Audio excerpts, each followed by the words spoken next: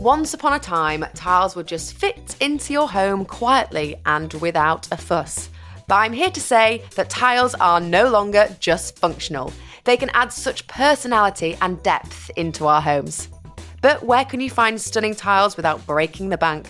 And how do you lay them without breaking the tile? I'm Laura Jackson and welcome to So How Do You? Your podcast for practical interiors advice and guidance from industry experts. In every episode, I'll be delving into a different area of interior design so that you can make design decisions with confidence. In this episode, I'll be speaking to interior designer and tile obsessive Alexandra Dawley about the different types of tiles and creative ways to use them. We'll then be chatting to Lizzie Adams, who is the owner of the Adams Family Reno Instagram account, about making amazing statements with tiles and how to look after them. And finally, we have a catch-up with professional tiler Ken Hudson about the do's and don'ts when laying your tiles.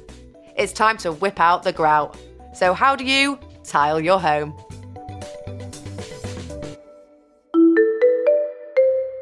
If you know me, you know my life is a little bit hectic. At home, I've got John, two very small people and a dog, and they are not good for keeping things clean, especially the rugs. So let me tell you a little bit about our sponsor, Ruggable. The rugs in my house get an absolute battering from mucky paws, the kids dropping all kinds of everything everywhere, and just general wear and tear of everyday life. Let's face it, you don't get someone in to clean your rugs every other month, and they don't fit in the washing machine. But then I was introduced to Ruggable. I put a Ruggable Jonathan Adler number in the kids' room and I haven't looked back. It easily pops in the washing machine and comes out brand new. The Sudafed stain, gone. The Calpol half spilled everywhere, no problem. Having a rug that I can clean myself, dry and put back in the kids' room with minimal effort is my kind of cleaning. Now, if only I could put the kids and the husband in there as well. If you're a busy bee like me and you're looking for minimal effort but with maximum style, then head over to ruggable.co.uk to check out their gorgeous selection of rugs. And Ruggable know I love a bargain. Yes, I do. So they have kindly offered a 10% discount to you guys if you use the code LAURA10. That's LAURA and the number 10 on their website to get your own washable rug. Let me know how you get on.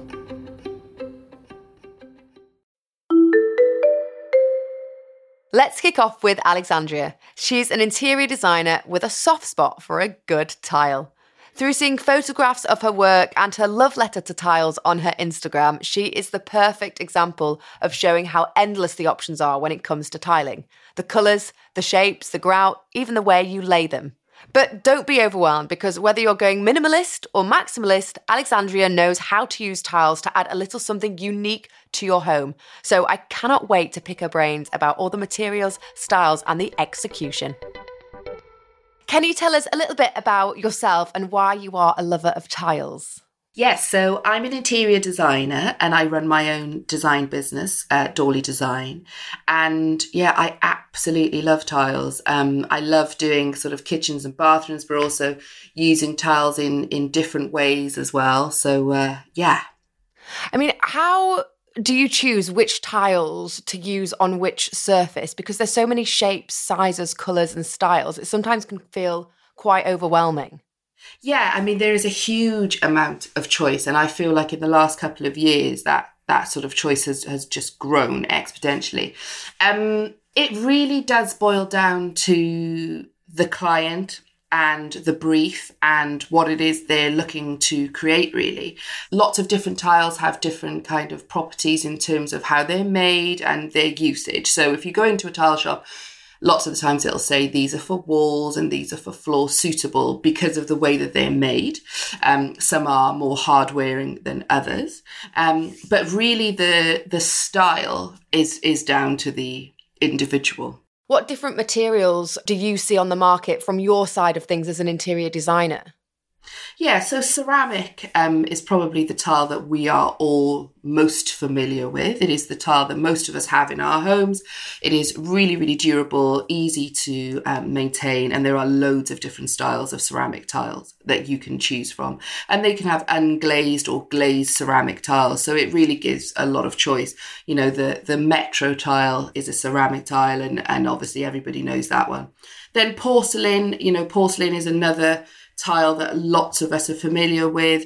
so hard wearing. It can be used inside and outside. So if you want to create that kind of indoor-outdoor look of running the same material right the way through, if you were kind of going from a kitchen straight out onto, say, a patio, you could use a porcelain tile for that. And they're great as well because they can sort of mimic stone and marble in a porcelain tile, which is obviously much easier to maintain than the real thing, and a lot cheaper as well. And then you have your cement tiles and your encaustic tiles, which are absolutely beautiful, and they have amazing pigments and patterns and things. Think of all those gorgeous Victorian tiles that we're used to seeing. The only thing with those is that, you do need to seal them quite often, so they're maintenance heavy. So probably use them in kind of smaller sort of spaces if you're not wanting to do sort of a lot of maintenance. And then obviously you've got your mosaics and your terracotta tiles and everything. So there's loads to choose from.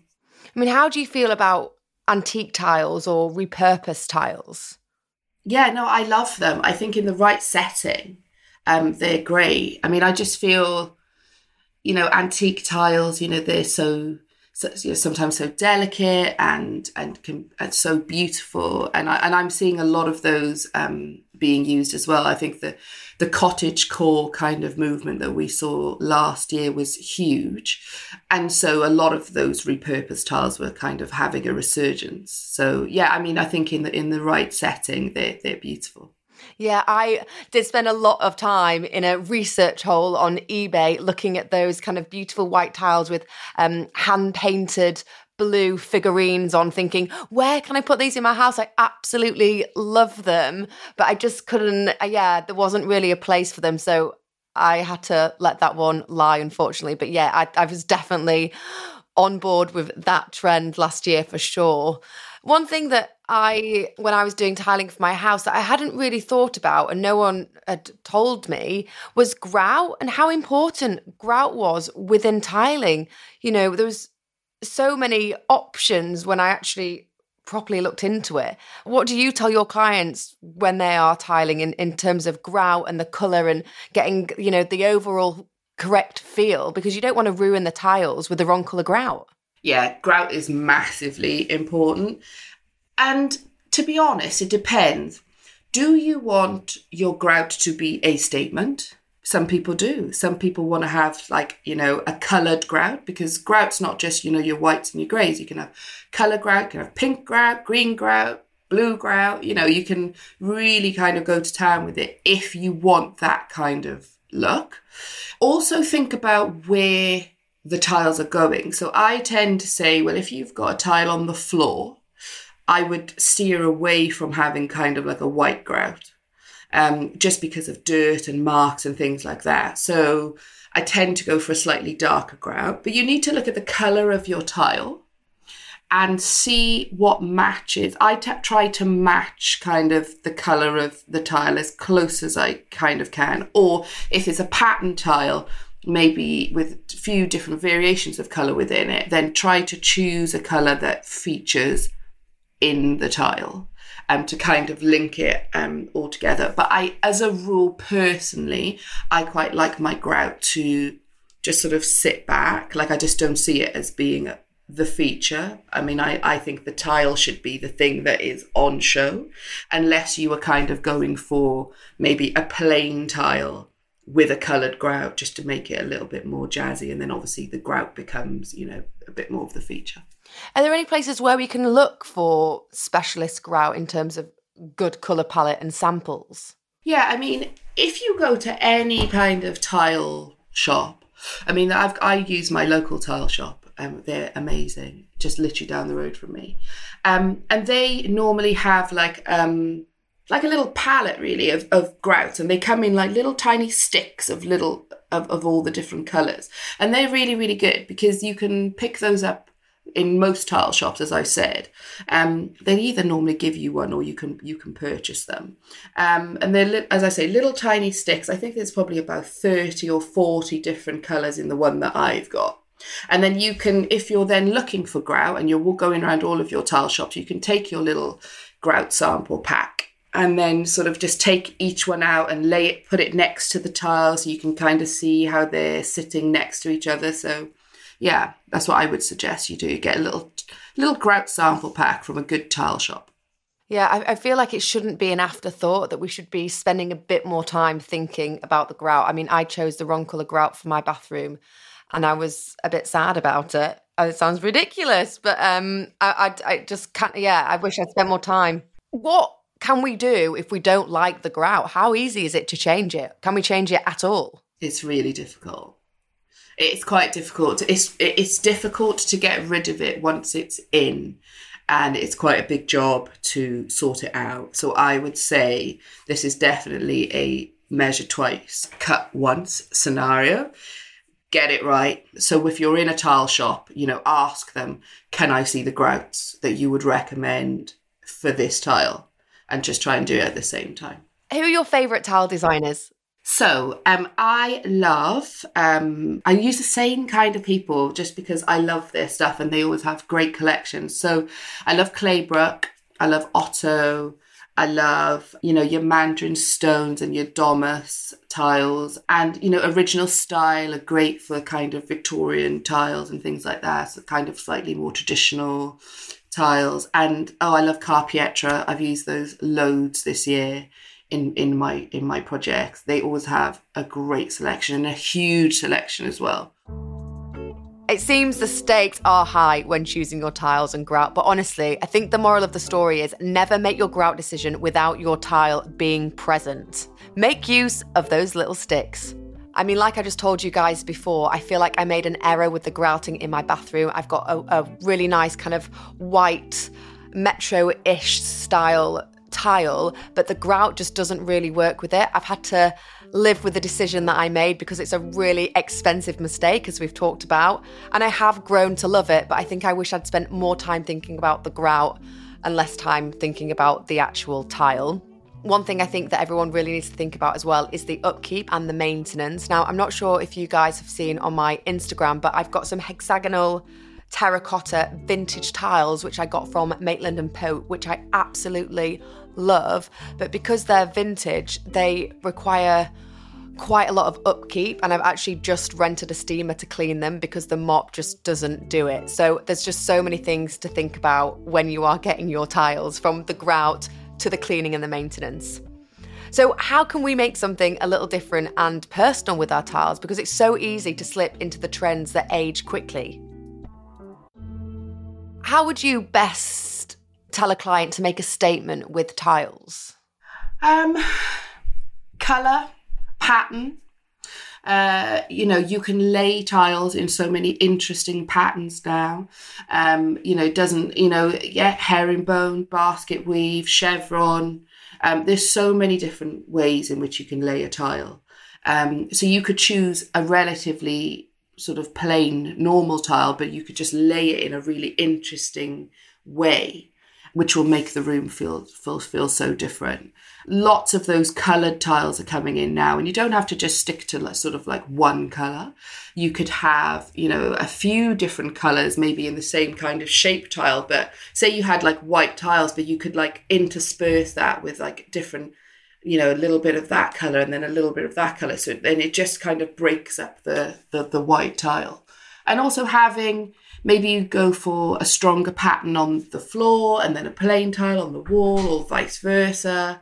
So there's loads of ways in which you can inject interest into your tiling. I feel like people do associate tiling with being quite maximalist, but I feel like you can create a really great minimalist look as well with tiles. How would you achieve that look? I mean, the thing that I've loved over the last, I'd say, 18 months, and I saw this, first of all, coming through sort of Australian interior design.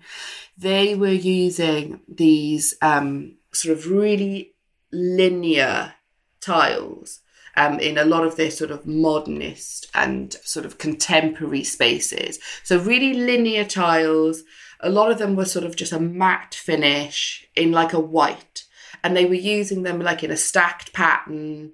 And I just, something so simple as that, but it just looked incredibly elegant. And it was just the same tile, just in a stacked pattern, but it made a huge impact and almost allowed everything else to kind of pop out as well. If you had some amazing, if in bathrooms in particular, if you had some fantastic cabinetry or something like that, it just gave a beautiful backdrop that was very simple but very elegant.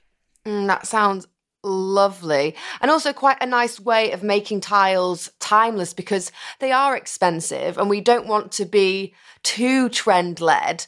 So how can we use tiles in a way that feels quite fun and, you know, on trend, but then will have life and timelessness behind what we create? I mean, I think if you look through history and you look at tiles that have stood the test of time, I mean, you only have to go down into the underground to see our favourite sort of metro tile or crackled glazed kind of rectangular tile. You know, you cannot go wrong with them. They are absolutely beautiful. They come in a range of colourways, and they will always look timeless. If you go for even a stone effect tile, if you were going to have, say, a porcelain but that looked like a marble, or, you know, a slate or something like that, again, timeless. You know, they will always be in fashion, in vogue, and will not sort of go out of style. So I would say, I mean, at the moment, there's this huge trend for a lot of pattern and geometric and things like that, which is great. And I love them and I do use them myself. But if you are wanting to be timeless, then I would look at the things that are still as popular today as they were sort of, you know, a few hundred years ago. And even, you know, terrazzo, I mean, that's having a moment now, but you know, you only have to go over to Italy to see the use of that material for, you know, literally generations. And it's still there and it still looks beautiful. So, you know, those things you can't go wrong. If people are using tiles on the floor as well as the walls in a room, how do you get them to complement each other and not fight against each other?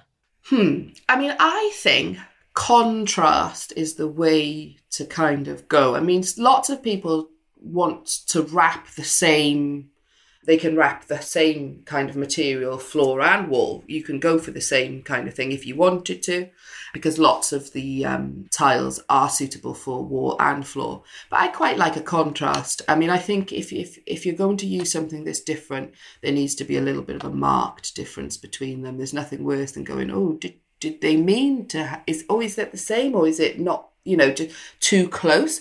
So I think maybe you go for, I mean, I always tend to go for a slightly larger format tile on the floor, just to cut down on my grout. And then maybe a smaller, more decorative tile on the wall. I love chatting to Alexandria. I'm so into the fact that she looks to Australian interior designers for inspiration. I can really imagine that Antipodean look that she can achieve on this side of the world. Oh, heavenly. Right, so our next guest is Lizzie Adams, and she has fully embraced the tile. I'm talking indoors, outdoors, floors, walls, kitchens, bathrooms, fireplaces, I mean the actual works. And she's made some really amazing statements with them, using unusual shaped tiles and laying techniques. I wanted to find out from Lizzie where her favourite tiles were from, how she's approached making statements with them, and how she's managed to do such a professional DIY job after a cowboy tiler went MIA. Lizzie, can you tell us a little bit about your home and your approach to renovating it? Yeah, so we bought a house 2 years ago and it was a probate house. And so it hadn't been touched since like the 70s. So we had to gut the whole thing. We had to rewire, replumb. There was no room that could be saved, really. It had like textured wallpaper even on the ceilings. Like, it was crazy. And it kind of was a bit of a blessing and a curse, because it meant that I didn't feel guilty about ripping out a bathroom that had probably only just been put in 5 years ago. It just wasn't to our taste. I would probably feel a bit bad about having to redo someone else's kind of kitchen and bathroom tastes that wasn't to our taste. So yeah, it's been like really daunting, but it's been amazing because we've got to kind of experiment and choose each kind of element of every room. I mean, I really wanted to specifically talk to you about tiles because, as I can see from your Instagram page, you're a big fan of statement tiling. You've got it on the doorstep, in the kitchen, in the bathroom, on the floors, kind of everywhere throughout the house. So what is it about tiles that you love so much? Do you know what? It's really weird because some people on our Instagram page, they always comment saying, oh, you're so brave for using such a statement tile. But for me, I feel like the bathrooms, to start with the bathrooms, I feel like they're kind of free rooms because they don't really interrupt the flow of the house. And I think you can just go wild in a bathroom. I mean, we went really wild in the main bathroom. We've got wallpaper that's like a acanthus leaf, and then we've got geometric tiles on the floor and herringbone on the walls. But I didn't really feel nervous about just going wild in those rooms. And then yeah, they're just so versatile, and I think they add such a big impact to a room, even if you have them in a small space. I think they're kind of really amazing to kind of add a bit of interest to the room if you don't want to kind of go wild on the walls. I think that you've thought about some really interesting ways with tiles that I hadn't necessarily even given the time to. I think that the kind of the splashback in your kitchen, those kind of big hexagonal tiles, might be something that someone would think of as more a floor tile. So how did you kind of experiment? Yeah, I guess when you're doing it yourself, you kind of have a little bit more bravery, again, to use that word, to kind of just experiment. And so the way that I approach it is that I would make like a digital mood board, and I'd get kind of images of all the things I'm thinking about and put them together just to see if they kind of gel and they work nicely together. And then I think it's really important to not go ahead and order based on that digital mood board, but to get real samples in and see the colours all together, see the shapes and the textures all together, and kind of live with that for a bit. So with our kitchen, I was carrying around a block of wood that had 3 different colour greens painted on it, with the tile, with one of the door handles, and just kind of living with it for a while to decide whether I could commit to that long term. And yeah, I mean, we went for it. So obviously, maybe the sample mood board really kind of solidified the fact that we had made the right decision. I really like the idea of using a digital mood board for tiles. What did you use to create this? I use an app called Canva. So it's just a free app. It's really easy. It's just you find the image, you cut it and copy paste it into kind of just one page altogether. So it's a bit like Photoshop, but it's super, super user friendly. And yeah, it kind of is. I've done it for every room really, just to check and just to run it past my husband Ben as well, because he's kind of more into more classic things, and I kind of try and push the boundaries with him a bit. And I think for him to get a visual on it, it makes him feel, more confident to do it. Canva is such a useful little website for mood boarding, mostly because it's really simple to use. But I also love to use Keynotes, which is just on most people's computers, and you can just drop in images. I think it's a really good way of communicating your interior goals, but also don't be afraid of taking swatches or asking for samples of tiles, slices of wood, so that you can put everything together in front of you, because you really need to see the textures and the finishes right in front of you. Plus, like Alexandria said, it's really important to match your tiles and your grout. So you want to avoid making expensive mistakes. And I feel like you can do that when you're seeing everything physically in front of you. But back now to Lizzie to find out about how she chose her tiles, how she fitted them, and how she's looking after them. And what did you think of in terms of finishes and shapes and size? Were you kind of quite prescriptive about exactly what you wanted for each room? Yeah, so I knew that I wanted kind of the long line tiles in the ensuite, in the loft, but I wanted to put them vertically rather than horizontally and not in a brick pattern. And I kind of knew that I wanted to experiment. We've got pink grout in there as well. So I kind of experimented that way with different colours of grout, because the rooms kind of, I think sometimes bathrooms can be quite clinical, and I just wanted it to be, a room, an interesting room, and somewhere I enjoyed being. So I knew that kind of that's the way I wanted to lay it in that room. And then when we come to, I guess, the hexagonal tiles, all the tiles were square or rectangle in the house. So I just wanted to kind of add another layer of texture, and they're plain, they're not patterned. And I think that they started off as pink, and because they're cement tiles, they're kind of getting they're aging and they're changing, and they get a lovely patina on them, and they almost look like a kind of pinky terracotta. And yeah, we just kind of wanted to try a different kind of material, different kind of tile and a different shape, just to add that extra texture. And have you done the tiling in your house yourself, or did you get somebody in? Well, we did for the main bathroom. We did everything that they say you should do. We got some quotes. We went for a tiler that had been recommended by a friend, and we looked at some of his work. He sent us some photos, and in the beginning, I said to him, "Have you done herringbone before?" Because I'm not a tiler, and I can imagine that they're kind of a pretty tricky tile to lay, especially on a wall. He was like, yes, I've done it before. So first he laid the floor tiles, and they were just normal geometric square, pretty easy. And then he came on to do the herringbone on the wall, and he'd maybe used 3 boxes of tiles and then went home for the day. When we came in, we looked and we said, let's go and see what the progress has been on the bathroom. Came in, had a look at the wall. Something's not quite right. Ben got his laser level out, and he'd laid 3 whole boxes of tiles, so quite a few runs. 4 centimeters off level, so it looked like the wall was slipping, like the tiles were slipping off the wall. So we had to smash them all off the wall. We never heard from the guy again. He just left. Oh, so, my goodness. Yeah, so we tried to that night. We're like, right, let's call him. We have to start again, and we just never heard from him again. Never heard from him. Ghosted us. Ghosted by our own tiler. Oh my goodness, Lizzie, that's awful. I know. So that at that point when Ben was kind of smashing them off the wall, and we just said, let's just give it a go ourselves, because how hard can it be? Let's just try and tile ourselves. So the next rooms that we did, I guess that's a bit unfair because it was lockdown. So another reason why we tiled ourselves is because you couldn't get a tiler because everyone was staying at home.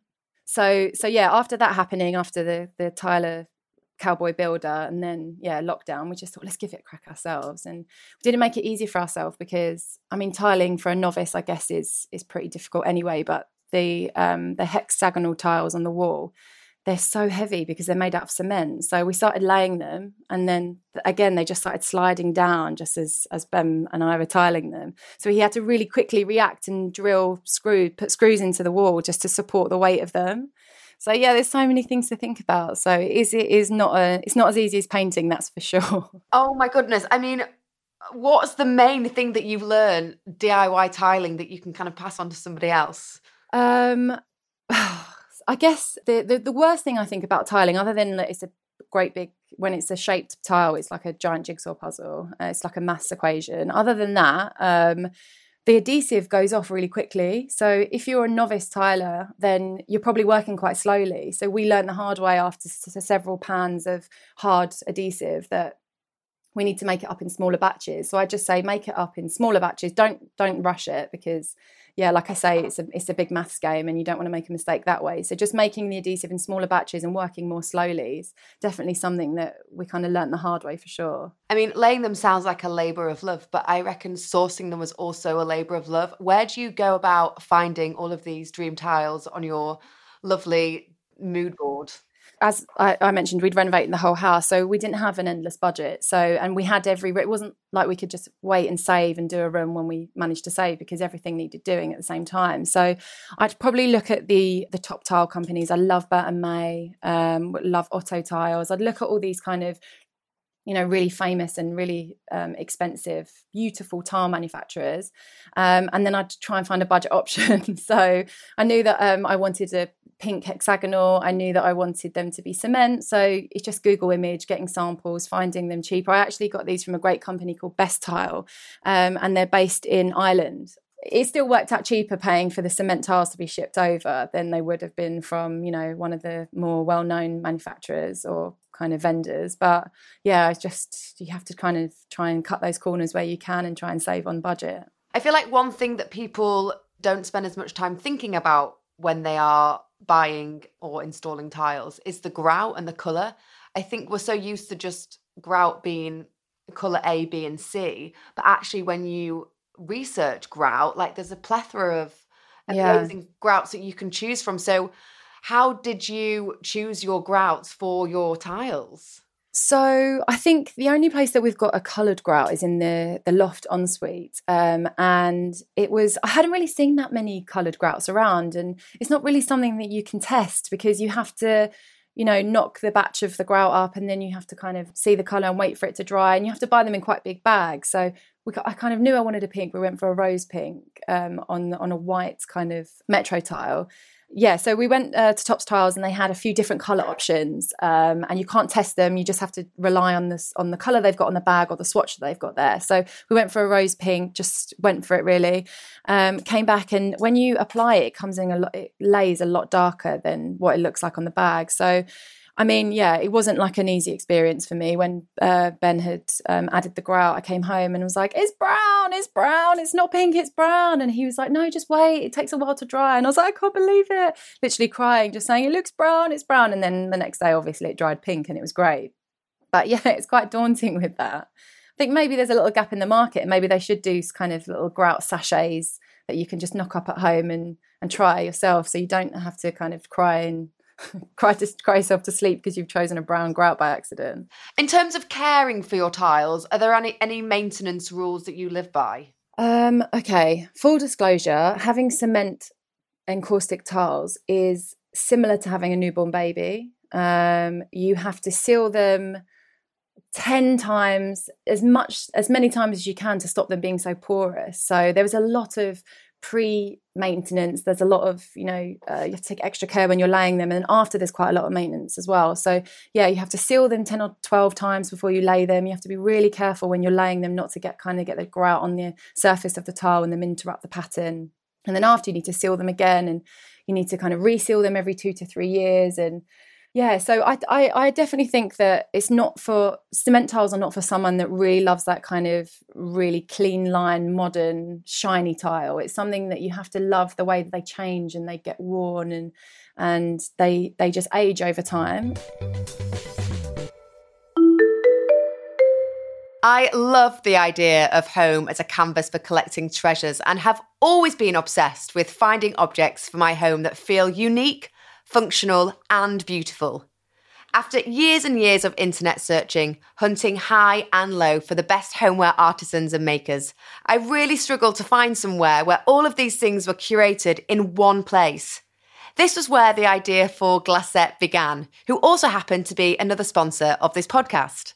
Last year, along with Dan, my brother-in-law, I launched Glacette, the new destination to shop all things home. Glacette is a treasure trove full of beautiful homeware from the UK's best and most creative independent brands that will not blow your budget.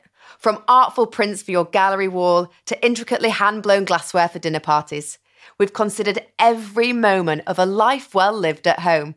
My favourite thing about Glacette is that you can make a wish list for practically anything, whether it's a mood board for a room in your house, a wedding registry, I mean, I don't know about you, but I'd much rather a checkerboard rug than a microwave, or a shopping list for your next dinner party, and then you can share it with your friends and family wherever they are for them to shop from it too. Gift giving and receiving just got way more exciting. Head to glacette.com and follow us at Glacette on Instagram for inspiration, weekly new arrivals, and interior design tips and tricks from the most stylish homemakers I know. Those that follow me will know how fraught life can be, but I've got the perfect solution for living a little bit calmer, and that's by our sponsor, Grass & Co. Life can sometimes feel quite overwhelming, if I'm honest. However, I've been enjoying how Grass & Co. premium CBD oil has really helped calm the noise of everyday life. CBD is a natural extract of the hemp plant, which is both legal and non-intoxicating. Grass & Co. deliver the highest quality CBD infused with absolutely delicious, naturally sourced botanicals. There are 3 ranges: Calm, Rest and Ease. My personal favourite right now is definitely the Calm range. It blends CBD with ashwagandha, chamomile and mint with vitamin B5 that helps support mental performance and relaxation. Personally, the way that I've worked this into my routine is to take a few drops of the CBD oil and put them under my tongue in the morning to prepare me for the day. It's really helped me stay calm and more focused. I might even add a few drops at night as well to help drift me off to sleep. But they've got this amazing pillow spray that's got some wonderful, tranquil aromatherapy scents that do help drift me off most nights. Now for the good bit. So Grass & Co. have offered listeners to this podcast an exclusive 25% off their order via their website using the code Laura25. What a deal. Listen, you just got to go to the website, grassandco.com, and put in LAURA and then the number 25 to start your own calmer journey today. Honestly, I can't wait for you guys to try it.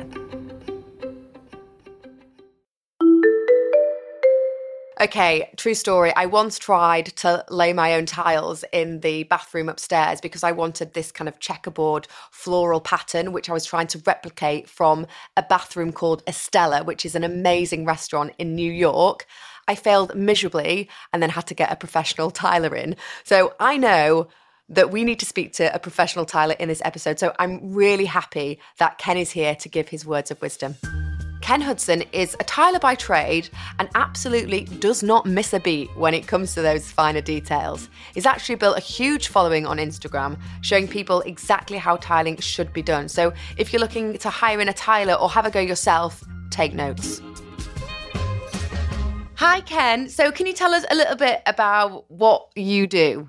Hi, hello, Laura. I am a tiler. I've been tiling for over 20 years now. I've been doing tiling. Learned my trade in Jamaica. Been over here for 20 something years, and I've just been tiling ever since. Well, 20 years, you are definitely an experienced tiler. What are your favourite ways in which tiles can be laid, and what are the different options that we could possibly have? In regards to tiles, over 5 years, tiling has changed so much that it's unbelievable in regards to pattern, larger format tiles, different type of mosaics, and the graphics. Everything has changed so much in tiling. But for me, what I kind of love most is I think you doing a feature wall with an herringbone pattern could that always makes your job look different, unique. I know larger tiles are very popular at the moment. I do a lot of it. I like it, but for me, having like a herringbone feature wall is something that I quite like more. And as you know, in your professional opinion, what is it like to work with the different types of materials with tiles? So you've got, your stone, your porcelain, your wood, your ceramic. Do you need to kind of treat them differently when you're fitting each of these? 100%, because say a ceramic is a bit a softer material, porcelain is very hard. Stone, some of it can be soft as well, but because stone work, it needs a lot more patience because it's a natural product. So in regards to sealing, making sure you use the right adhesive, drying out times and stuff like that. So with stone is a different scenario in regards to tiling. Like ceramic probably is a bit easier to use, porcelain, but then when you come onto stone, it's definitely a different. You have to know about the product, as I said, because it's a natural product, so it's very easy to go wrong with it. What do you think are the easiest and what are the hardest tiles for you to work with? The easiest tile, I would say, ceramic tiles are a bit more easier to work with. Porcelain is a bit harder to work with because it's so solid, porcelain. So when you're drilling it, when you're cutting it, it's so solid, so it's much harder to work with. But I say ceramic could be much easier to work with. Along with, as I say earlier, stone is not the easiest material to work with because it's a natural product. So you kind of have to know how to work with it. So I'd say between porcelain and stone would be the hardest, and ceramic would be the easiest to work with. For people that want to approach tiling themselves, what kind of tips would you give anybody that, is on the DIY train? Okay, so the first thing I would say to them is, I know that a lot of DIYs, what they look for is they go on YouTube and they probably go on social media. The main bit, if you're doing something like that, I'd say to any one of them is having the right tools. Having the right tools, because the problem you get as a DIY, they're thinking, oh, if I invest in a cutter that costs £1,000 or £500, well, what am I going to do with it after? So sometimes they end up getting a cheaper tool that they can actually get rid of when the job is done, or they could pass on. But that cheaper tool would not give them the quality cut that they need to do the job. One of the most important thing about work or tiling is prep work. If you prep it right, no matter how good it is as a tiler, your tiling will never look right. Your prep work has to be right. So if you have uneven walls, unfortunately, the tiling is going to still be uneven. you can't really, get it out. So I'd say you have to start off from the beginning. Do you think that you can spot the difference between an expensive and a cheap tile? Yes, over 20 years, you develop that look. The problem that we have is with tiles on the market, there's a lot of tiles that you look at it, you could see it because it has to do with like the edges, if it's chamfered and if it's rectified. Rectified is very important because rectified mean that you could use like a 2 mil spacer and it keep the joints really tight. When it's not rectified, which is the cheaper version, because what they were doing years ago was unrectified tile, you could get it cheaper, and a rectified tile is more expensive. So that's the biggest difference you will find. And as soon as you see the tile, you know it's not rectified, so you know that it's a cheaper tile. Tiling as God no, you could get a tile now, Laura, for £1,000, one tile, porcelain tile. They come in 3 meter by 1.5, and they're going for probably between £600 to £1,000 for one sheet of tile. So I mean, that is wild. I mean, you can go to your local high street and obviously get an amazing tile, but then the other side of tiling is these beautiful big houses where they're paying £1,000 for one actual tile. I mean, that's something. Yeah. £1,000 for a single tile. I mean, literally, what is the world coming to? That is mad. Also, how interesting about rectified tiles. I'd actually never heard of this before. And I did a little bit more looking into it. So it's essentially where the tiles are cut into more consistent shapes and a consistent size so that the grouting looks neater. I suppose if you wanted a more rustic or vintage look from your tiles, you could save a bit of money for going for tiles that aren't rectified. But yeah, I'd never heard of it before. Whilst we're on the topic of grouting, we've heard Alexandria's tips on choosing grout and making sure you get the right style. And we've heard that Lizzie had a small meltdown after she thought her pink grout was brown. So let's get Ken's thoughts on how important a good grout is. Grout is one thing that I always think is an afterthought for people, but it's such a big part of tiling. Do you think that we need to splash the cash in this area, or can we go for a cheap and cheerful grout? I always think that you need to buy the best grout on the market as possible. I'd say grouting is one of the most important part of tiling, I would say, because if you choose the wrong grout, so say a grout, Laura, with higher pigment, it's easier to discolor. And one of the biggest problems you will get is grout that's discoloring. So what we do, most of our projects are iron projects, so we recommend a epoxy grout, which doesn't discolor and it doesn't stain.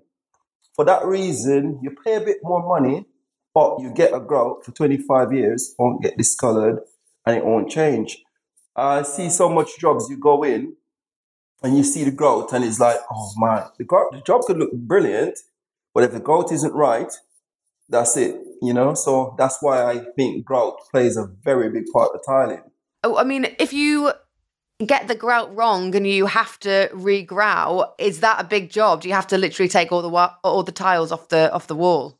No, so there is a tool that you could actually recut the grouts.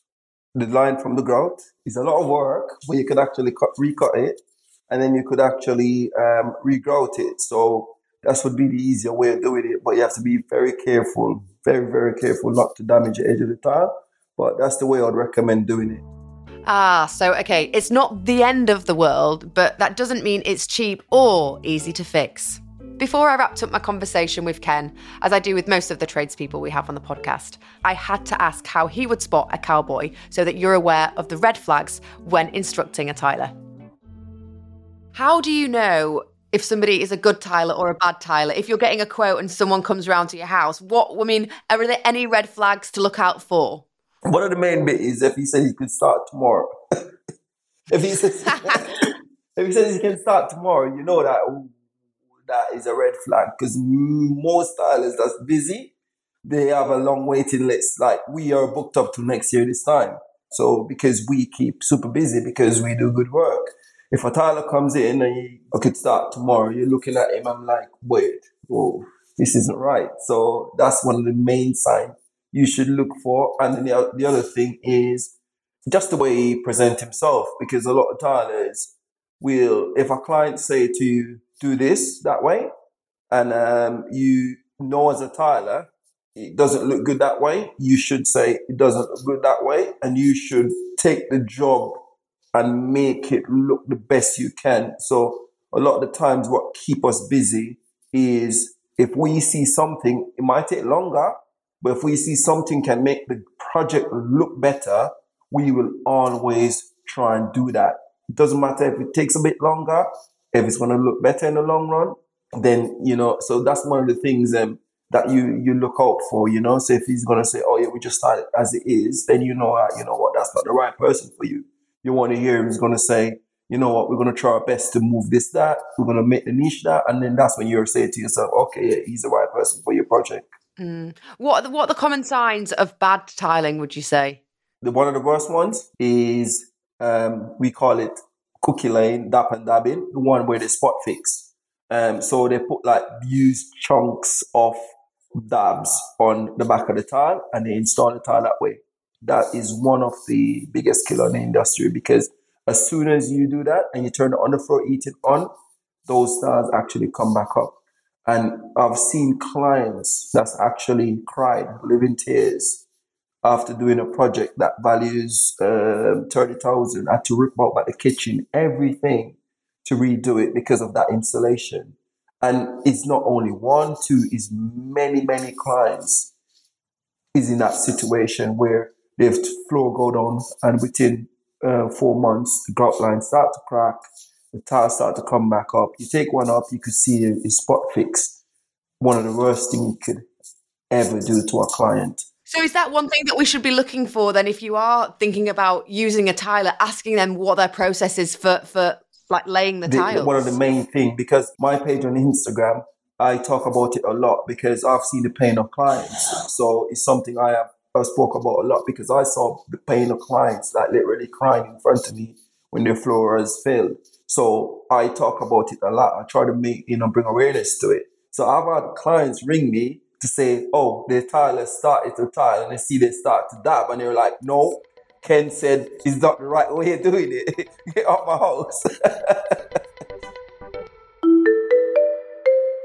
You might have got the memo by now, but I'm a bit of an interiors obsessive. And our sponsor, Archive, has always provided me with plenty of inspiration. I've always dreamt of owning a house and used to fantasize about the interiors that it would have. After years of saving, we finally went searching for our dream home. We walked into the most perfect house, which had this Sanderson Country Trail wallpaper from 1979 in the living room. I instantly fell in love. Although this wallpaper is over 30 years old, there's something so now about the print. I've absolutely loved designing this room with my furniture against the vintage print. There is something so romantic about the history that the walls have. To my delight, I recently discovered that the Sanderson Design Group have created a new brand called Archive that really breaks the barriers between heritage and modern. They've cherry-picked designs from their archive and reimagined them in riotous colour combinations for the ultimate maximalist look. You can find some serious interior inspiration on their Instagram at archive_SDG. And you can shop their reimagined designs for curtains, cushions, wallpaper, lighting. I mean, literally, that's my dream shopping list. And for a limited time, if you use the code LAURA10, that's LAURA and the number 10, you will get a 10% discount. Great, right? You are just going to love everything. Let me know what you get. What an absolute joy Ken is. Can he be my tiler, please? His socials, along with Lizzie's and Alexandria's, are linked in the show notes of the episode in case you're looking for more tiling inspiration, tips and tricks. A huge thank you to our guests who have hopefully helped you in choosing your tiles wisely. And please don't forget, no dab tiling and no last-minute grout purchases like me, please.